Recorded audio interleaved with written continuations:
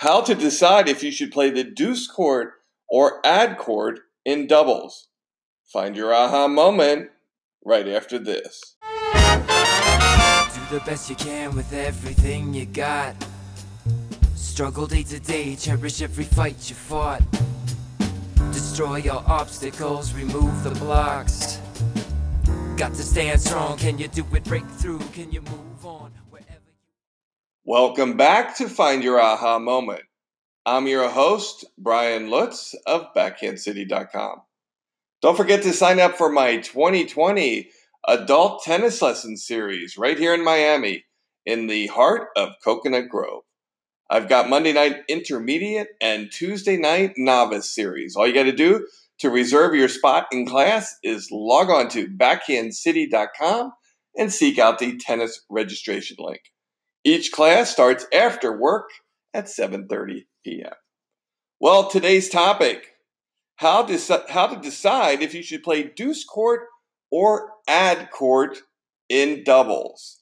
For those of you who do not know what the deuce or ad court is, let's explain it right now. So, if you're facing the net and you walk back to the baseline and you're facing the net, you're going to see a little white line on the court called the hash mark. If you stand to the right of the hash mark, which you do to serve every game when you start a new game, that is the deuce court. If you go to the left of the hash mark as you're facing the net, that is called the ad court. And of course, it's caddy corner on the other side of the net. So this is a crisscross effect. So it's the same if you face the court from the baseline on the other side of the net. So there's a lot that goes into thinking when you're playing doubles or mixed doubles about you and your partner and which side you can decide to play. The first thing is to decide, do you want to play the ad court or the deuce court? And I want you to consider 4 different situations here when making this decision with your partner. Now, you may run into somebody who's just like, hey, listen, do you mind if I play the deuce court? And that could be the end of the conversation, all right? If people are comfortable in a certain situation, I find it counterproductive to try to necessarily talk them into something they might not be comfortable or familiar with. If they're open to dialogue, then you can go through these 4 steps. Now, if you are really bad on the other side of the court and you both like the same court, let's say in this example, the deuce court, now you need to have a discussion, and that's what this tip is about. So step 1, decide if it's the ad or the no ad scoring system, right? If it's no ad scoring, you don't have as big an issue because the receiving team gets to pick who receives that point. If it's ad scoring, a lot of the big points are going to happen on the ad court. So traditionally, the best player typically plays on the ad court. It's not a golden rule. It just typically those are where all the game deciding points take, and traditionally you'll have that player there. It can be modified based on your skill set and some of the things we're about to go through. Point number 2, are you lefty or righty? Okay, that has a big influence. A lot of times righties like to play the deuce court so they can get a cross-court forehand, and lefties like to do the same on the ad court. Now, there's some major doubles players that go against that. In fact, the Bryan brothers do the opposite.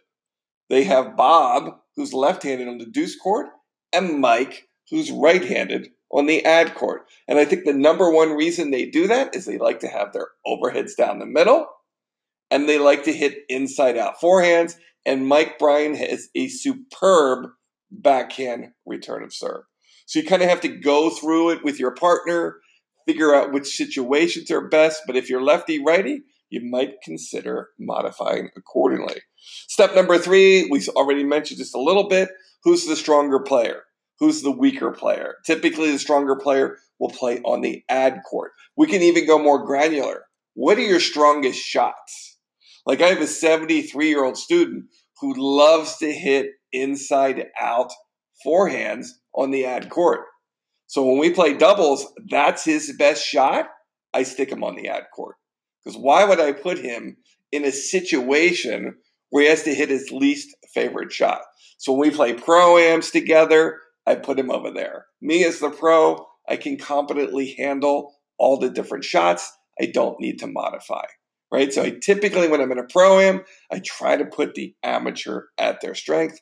And if you listen to the podcast before this about playing mixed doubles, it's very good tactic. You saw I used it when I work with player deficits. You could also do it by strategizing around their strengths.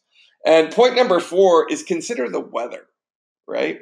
If it's really windy and the player doesn't have a strong serve, it might be a good idea to put them with the wind to their back. As a stronger player, you might be able to hit through the wind more. Again, this depends. And you have to kind of modify it on the player's experience. Some people like hitting into the wind no matter what their skill set. Other people don't even realize it.